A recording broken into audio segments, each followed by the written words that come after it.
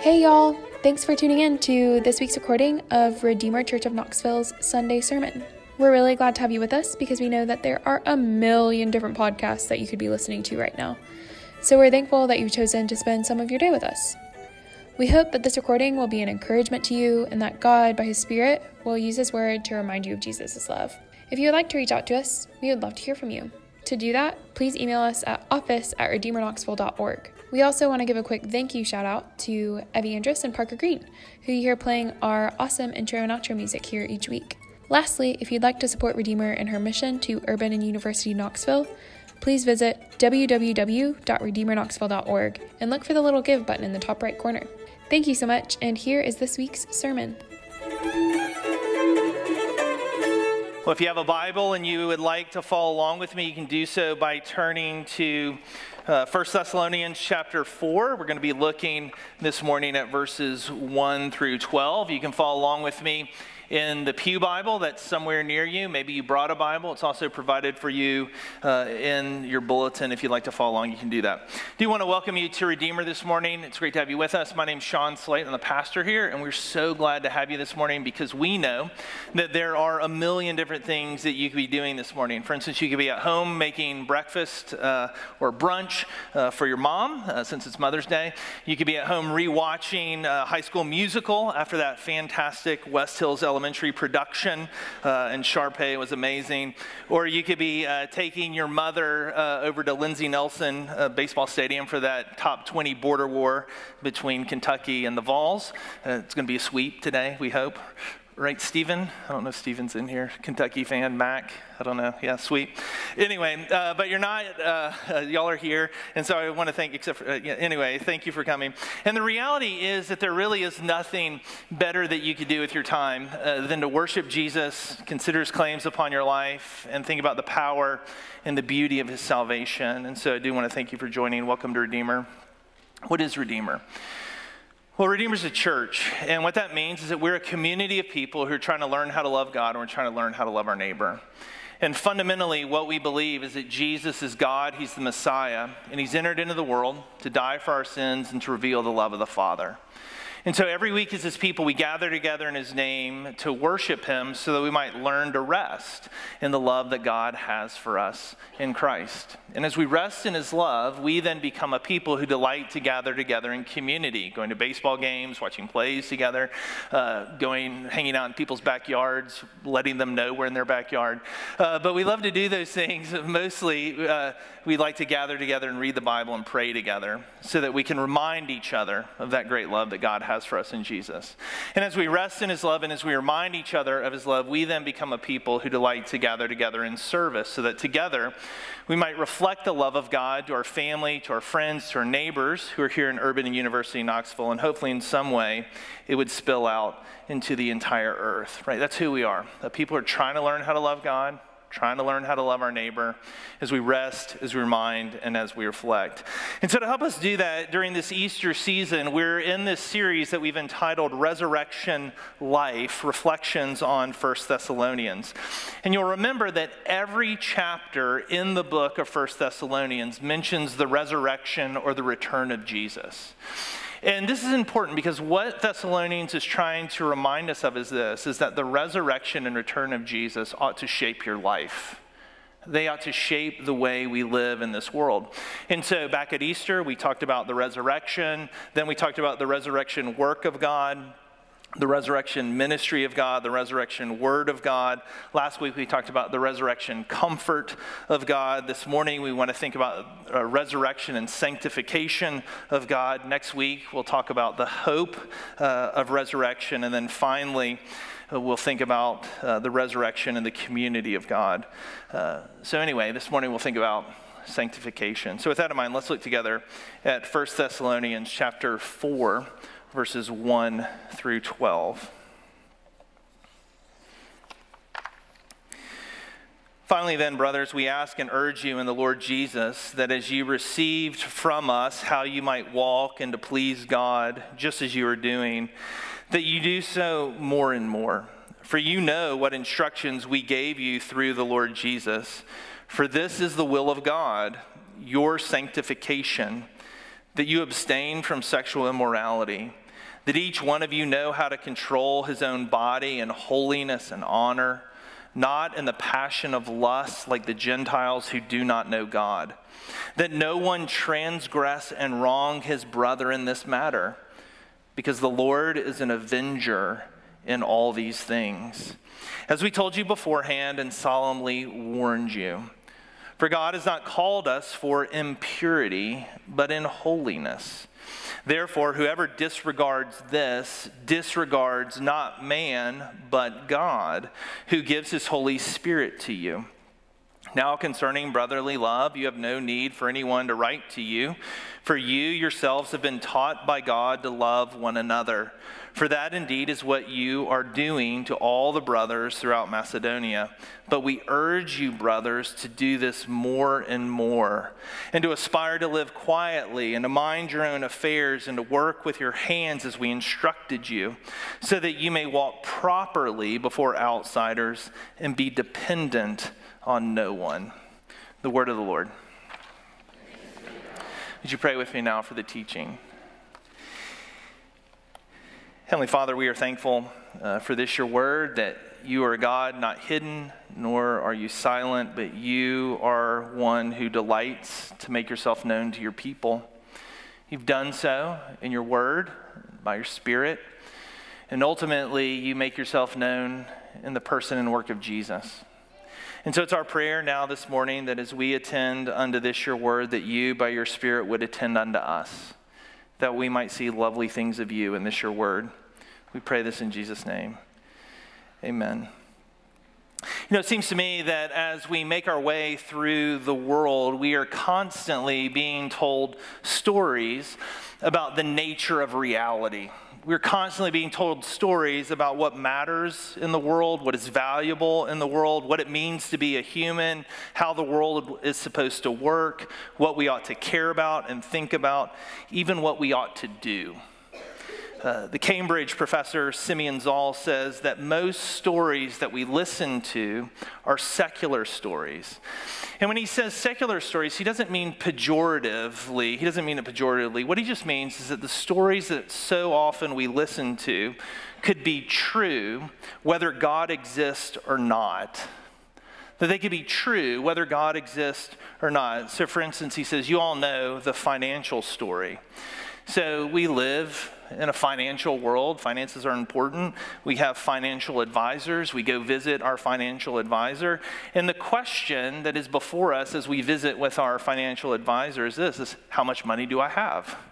But maybe a better question is, how much money do I need? How much money do I need today? How much money am I going to need when my children go to college? How much am I going to need in order to retire? And so when we have these decisions in front of us, right, and we think about the financial story, our biggest question that we need to answer is this: what's the return of investment? What's the return of investment? And this isn't necessarily bad to think about. It's not necessarily a bad story when we make our decisions. But if money is the only story that we think about, right, then we're in trouble. Because the constant pursuit of money destroys communities. And it turns individuals into commodities. And it turns communities into markets. And then value is always determined by the bottom line and by our possessions. And so it's very important for us to remember that there was another financial planner who gave us different financial advice. And he said, if you would be perfect, go sell what you possess and give to the poor, and you will have treasure in heaven. Come follow me. Right? Two different stories. Right? Finances are an important part of the story, but there are other stories that come to us that we tend to follow. So for instance, in a technological age, we value this thing called efficiency. So every program, every act, every relationship, every interaction has got to maximize productivity. Right? Everything needs to be efficient. But as a friend of mine recently wrote, he said, efficiency entails exclusion. Efficiency excludes the weak, the stragglers, the strugglers, and the despairing. It is not efficient to leave the 99 to find the one. And so under the disguise of boundaries and self-care, we are told to cut out those who are draining. We're told to cut off those who are toxic. We're told to avoid those who don't give us life. We're told to stop wasting our time on anyone who's holding us back. And so sadly, in a culture that's seeking maximum efficiency, our lives are becoming more and more disjointed, right? More and more separated and more thin. There are other stories that we listen to. Maybe we foreground the story of psychology, which is a great field, but we are constantly looking inside ourselves, trying to figure out what we want, what we think, and what we feel. And as we turn to this story, we constantly sing with 1996 Sheryl Crow, if it makes me happy, right, it can't be that bad. And maybe in our constant quest for happiness, what we're finding is that we are becoming more and more disappointed and more sad. Now, I don't want you to hear what I'm not saying. I'm not saying that these are bad stories in and of themselves. I'm just saying that these stories are all incomplete. And the reality is that there are more stories that could actually come in and flood into our lives to help us make our decisions. But it seems to me that most of the stories that we're listening to are only taking into account horizontal realities. Only the horizontal realities. And we're ignoring the vertical reality. And so maybe, as we think about our lives, maybe the vertical reality might also have something to say about what we value and about what we love and about what we pursue. So what might God, the vertical reality, have to say about the way we interact with the world? Well, I think the first question of our Westminster Shorter Catechism is incredibly helpful. And we ask this question: what is man's chief end? Right? What is man's chief end? In other words, right, what is the purpose? Right? What is the goal? What is most important to humanity and to life in this world? And the answer is this: to glorify God and enjoy him forever. What is man's chief end? To glorify God and to enjoy him forever. I think that's a great answer. It's an amazing answer. But what would that look like? Like, what might that mean?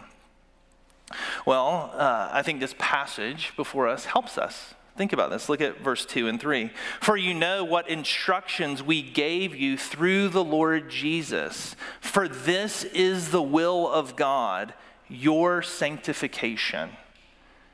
This is the will of God, your sanctification. So here is the answer to the big question.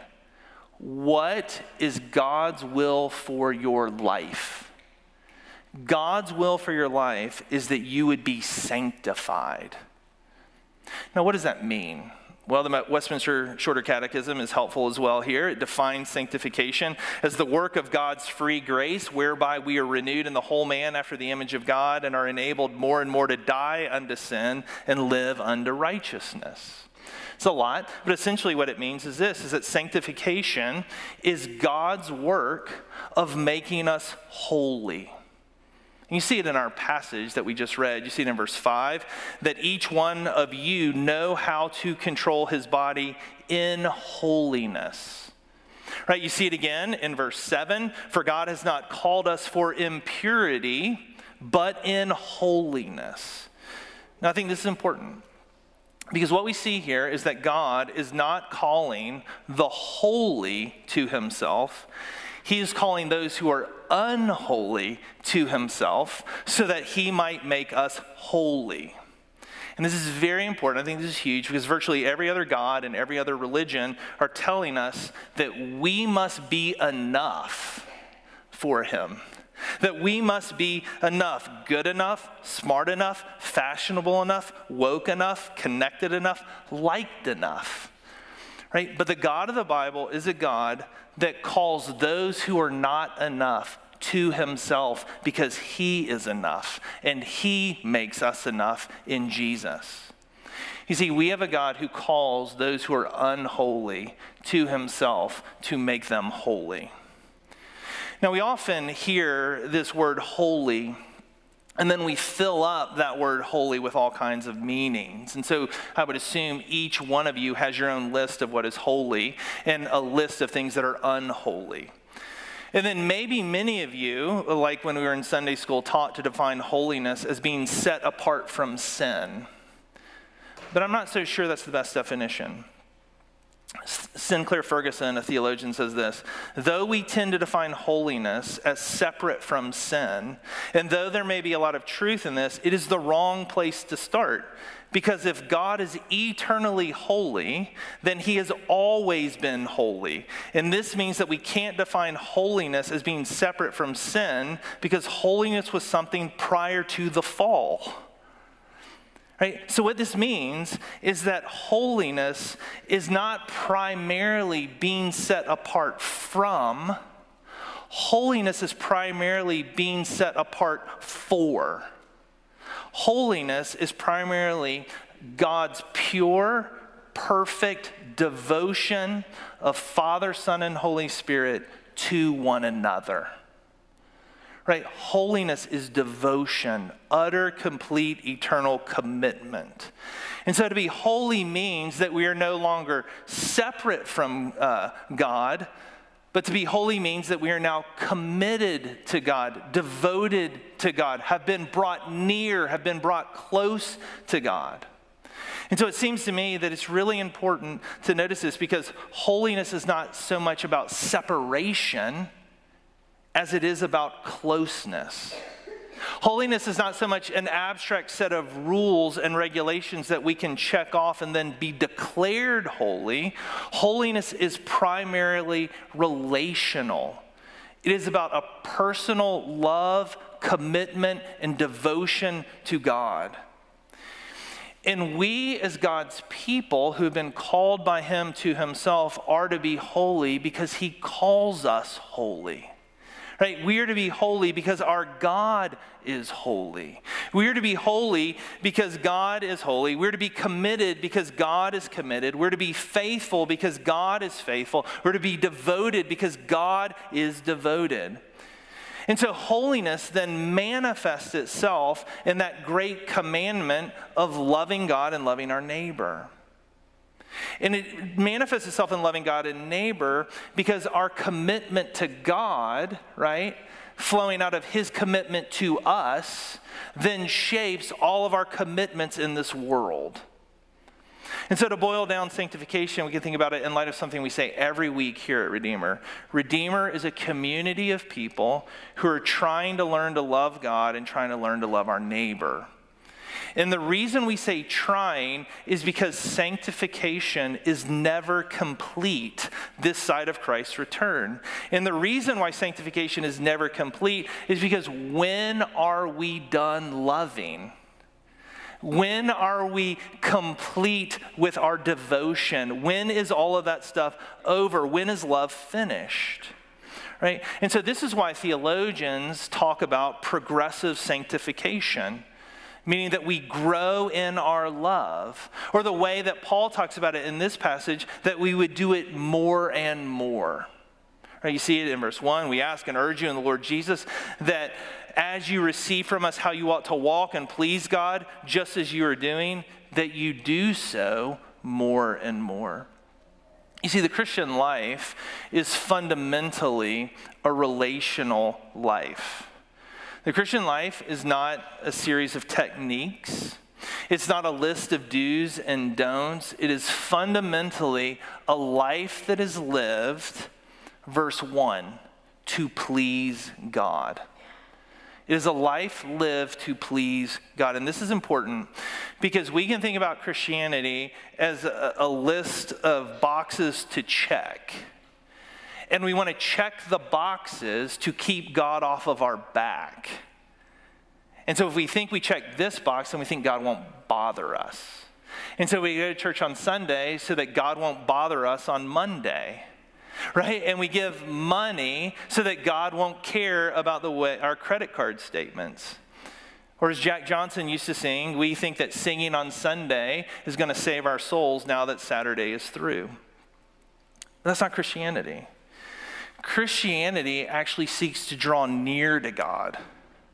Like Christianity actually wants God involved in the entirety of our lives. Christianity seeks to love him, to draw near to him, to please him, to be close with him.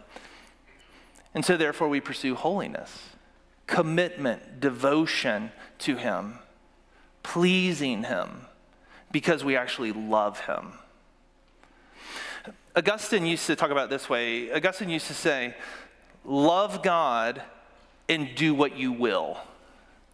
Now in our culture we say, we'll do what we will and then we'll love God. But in Augustine's mind, love directs what you do. In Jesus' mind, love directs what you do. John 14:15, if you love me, you will obey what I command. You see, what we love, right, leads us out into the world. We do what we love. Like if I love ribs, I'm buying a smoker, right? And I'm smoking ribs and we're eating ribs, right? If I love money, I'm going to pursue whatever gives me money. If I love power, I'm going to pursue whatever gives me power, right? If I love control, I will pursue whatever gives me control. If I love my spouse, I will serve her.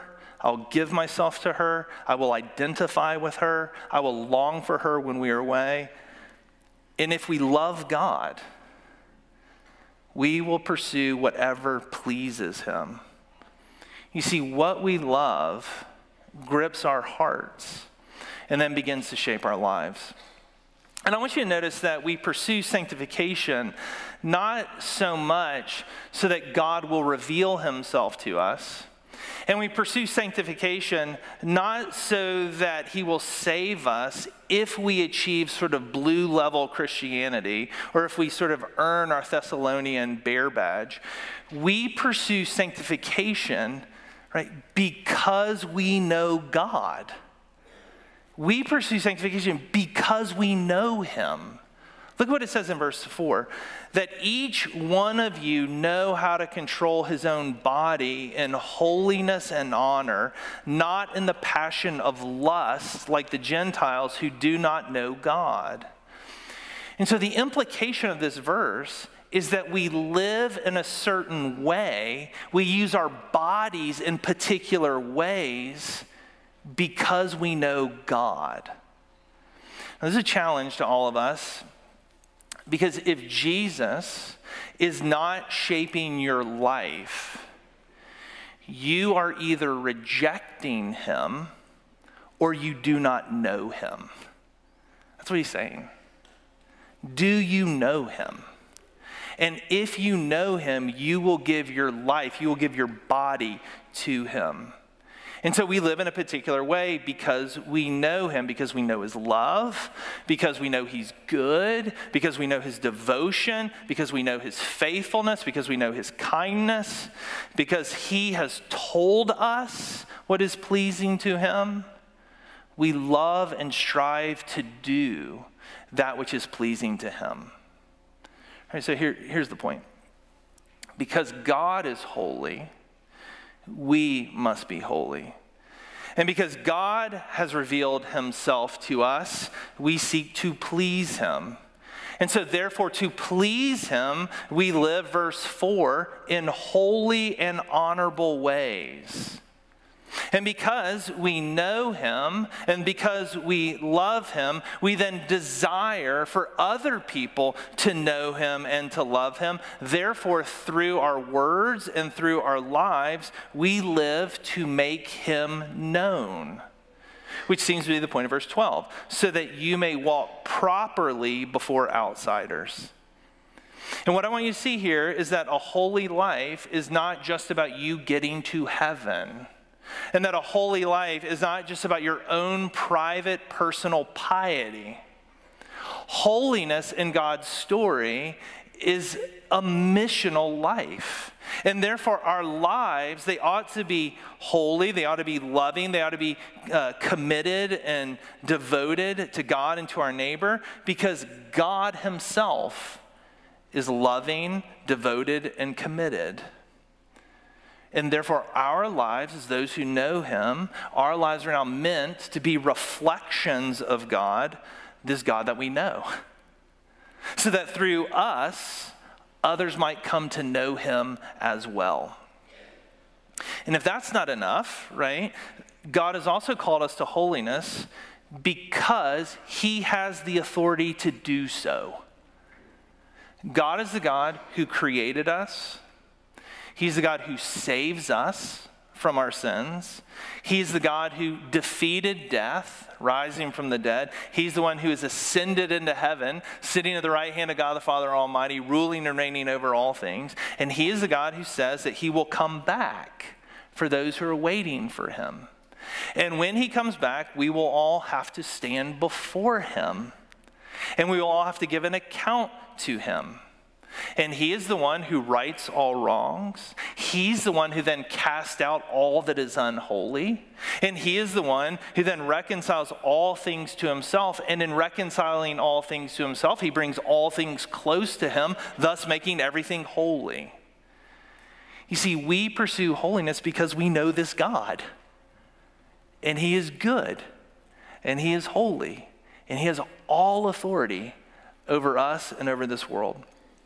I think this is important because I think many of us would say we want to go to heaven. But it's important that we realize that all of heaven is holy. Heaven is completely, fully, eternally committed to God. And so if heaven is your longing, then today we should begin living for that thing that we long for. Today we should begin living as those who are committed to the way that we will live forever with him. Therefore he calls us to be holy, right? Because God is holy. But I think for many of us, when we think about holiness, somehow we think of holiness as otherworldliness. And therefore the normal things of this world are somehow unholy. But as you read the text, what's really interesting is that Paul's telling us the opposite. What Paul is telling us is that holiness is then worked out in the normal, mundane, everyday things of this life. Holiness then gets worked out in things like sex, the church, right, and your work. That's what he says. Notice what he says in verse 3. For this is the will of God, your sanctification, that you abstain from sexual immorality. See again in verse 9. Now concerning brotherly love. Brotherly love, this is another way of talking about love for the family of God. You see it again in verse 11. And to aspire to live quietly and to mind your own affairs and to work with your hands as we instructed you. Right? This is your work. And I love this because what this is showing us is that God's will for us is to be devoted to him, wholly unto him, in the normal, everyday things of this life. First, he brings up sex. Well, why? Sex is important, right? It's important to you. It was important to the Thessalonians, and sex was everywhere. In the day, in the Roman Empire, marriages were fundamentally about convenience. A man would marry a woman so that she could take care of his house and provide a legitimate heir. And then a man would fulfill all of his desires however he wanted to. Concubines, mistresses, their religions were filled with prostitution. Sex was normal, and to have sex outside of marriage was normal. And the normal purpose then of sexuality was a devotion to yourself, and it was about personal pleasure and self-expression. And notice again that has become, I think as we think about our own culture, the lens by which we understand ourselves, right? Sex is about us, and it's about self-expression and freedom. And that story in the ancient world is a story that continues today. But what I want you to see is that God is actually inviting us to something much better. You see, sex isn't just a biological urge. Right? Sex isn't just about you and your desires in this one moment. Sex is actually something that communicates a story of faithful devotion and connection and closeness, holiness. Right? It is a gift from God that we then give to our spouse. And so we pursue faithfulness in our sexuality out of devotion to God, in devotion to our spouse, and in devotion to our neighbor. Which is why Paul says in verse 6, do not transgress or wrong your brother sexually. We can list a lot of ways in which we wrong our brothers and sisters sexually. He says, do not do that. Don't cheat. Don't exploit. Don't shame. Right? But commit. Be faithful. Serve and honor one another in this intimate act. And so what he's saying is that this story of Jesus, this beautiful story of God's faithfulness to us, then gets worked out. We have this opportunity to work out that faithfulness and closeness and commitment to one another through our sexual purity. And so as Christians, we pursue sexual purity not because we think sex is bad or dirty, and not because we can't get it, and not because we're afraid of it. We pursue purity and faithfulness because Jesus is faithful and pure. Right? Sexuality is just an opportunity for us to live out the story of Jesus' faithful devotion to us. He moves on then from sexuality to discuss brotherly love, right? You see it in verse 9. Now concerning brotherly love, you have no need for anyone to write to you, for you yourselves have been taught by God to love one another. Now, again, this is primarily a reference to the family of God, to the church, and God's people are now committed to God's church because Jesus is committed to his church. And so we're committed to the church not because the church has or does everything right. And we're committed to the church not because it's always so much fun and so exciting. The reality of the church is it's often boring. I mean, we do the same thing every week. We read a book, we read a passage, we sing some songs that you've been singing since you were children, right? We eat bread, we drink wine, we eat, we hang out. We try to love one another, we try to help one another, and yet like most communities, at times we fail and we hurt and disappoint one another. But we are God's family. And because it brings the Father pleasure for his children to gather together, we gather. Right? Because it brings the Father pleasure for his children to gather, we gather. And because he is committed to us, we are committed to one another. You see, God's people love and are devoted to the church, not because the church is easy and fun and exciting, but because the church is actually the place where God's love and devotion get embodied. I've used this before, but Planet Earth, Season 1, episode pole to pole, Mother's Day illustration. You might remember the emperor penguins, right? The emperor penguins, they live up in Antarctica. And during the winter months, the female mother penguins leave for warmer weather to get food, while the males hunker down with the eggs and the chicks for about 4 months.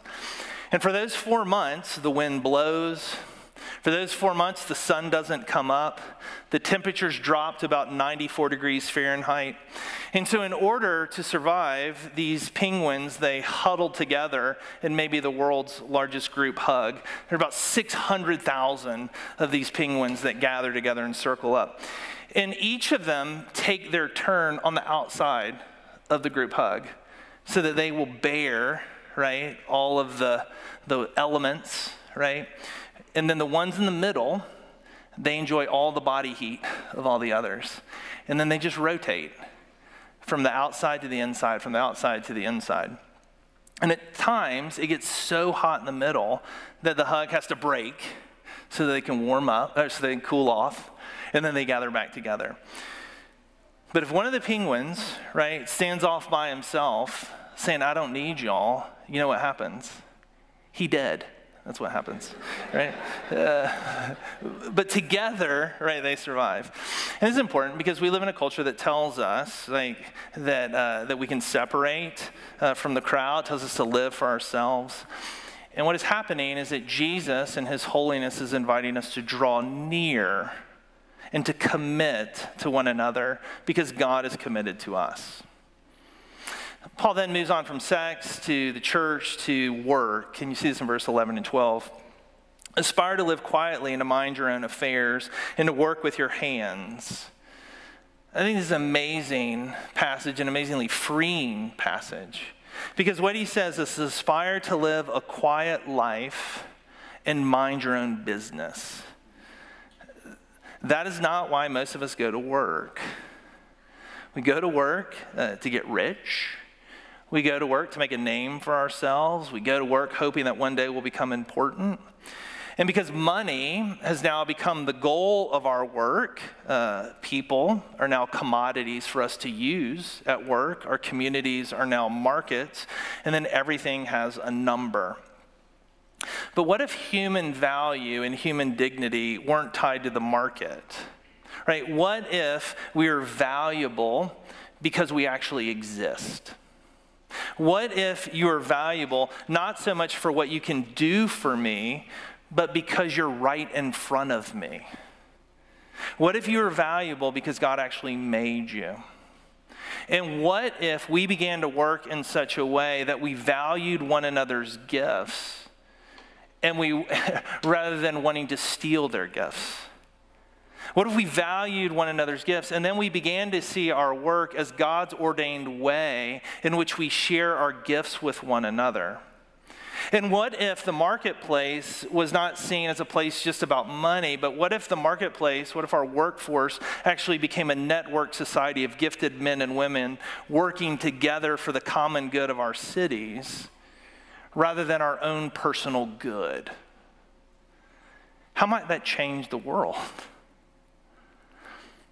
It seems to me that God is calling us to do normal things. Not calling you to be better than everybody else, greater than everybody else. He's calling you to do normal things. Like to do your job and to work hard at it. To live quietly, to mind your own business, all in devotion to him. And I think that this is freeing because we live in a world that demands that we care about everything all the time. We live in a world that demands to know everyone's business so that everyone can comment on it. We live in a world where we think about ourselves as platforms to be used in order that we can prove to people that we've never met or had a meal with that we're the right kind of people, who have the right kind of values, who value the right sorts of things. But what if we actually began to love our real live neighbors? What if we really began to put our hands in the soil of our cities so that we might bear witness to our holy God? Then maybe, just maybe, the holiest things that we can do in this technological age, in this efficient age, in this moneyed age, is we can put our phones down and we can work to dry the tears of those who are in front of us. And maybe, just maybe, the holiest things that we then begin to give ourselves to are mundane, normal things.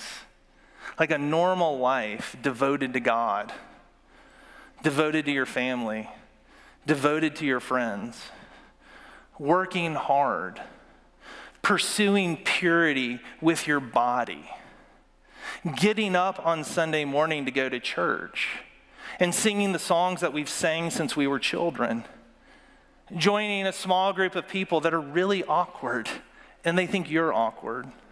Like, eating the bread that we're about to eat, drinking the wine that we're about to drink. Because in these small little things, what we're reminded of is that Jesus is our holy, faithful King. And because he is holy and faithful unto us, he is calling us to be holy and faithful unto him, and then unto one another. And that's what this table is about. This table is showing us that our God is holy. He's drawing near to us at this table. He's devoted to us at this table. He's devoted to himself and to his purposes for the world, so much so that our Savior Jesus was willing to obey his Father to the point of death, even death on the cross. And he did it because he's committed to the Father, and he did it because he's committed to you.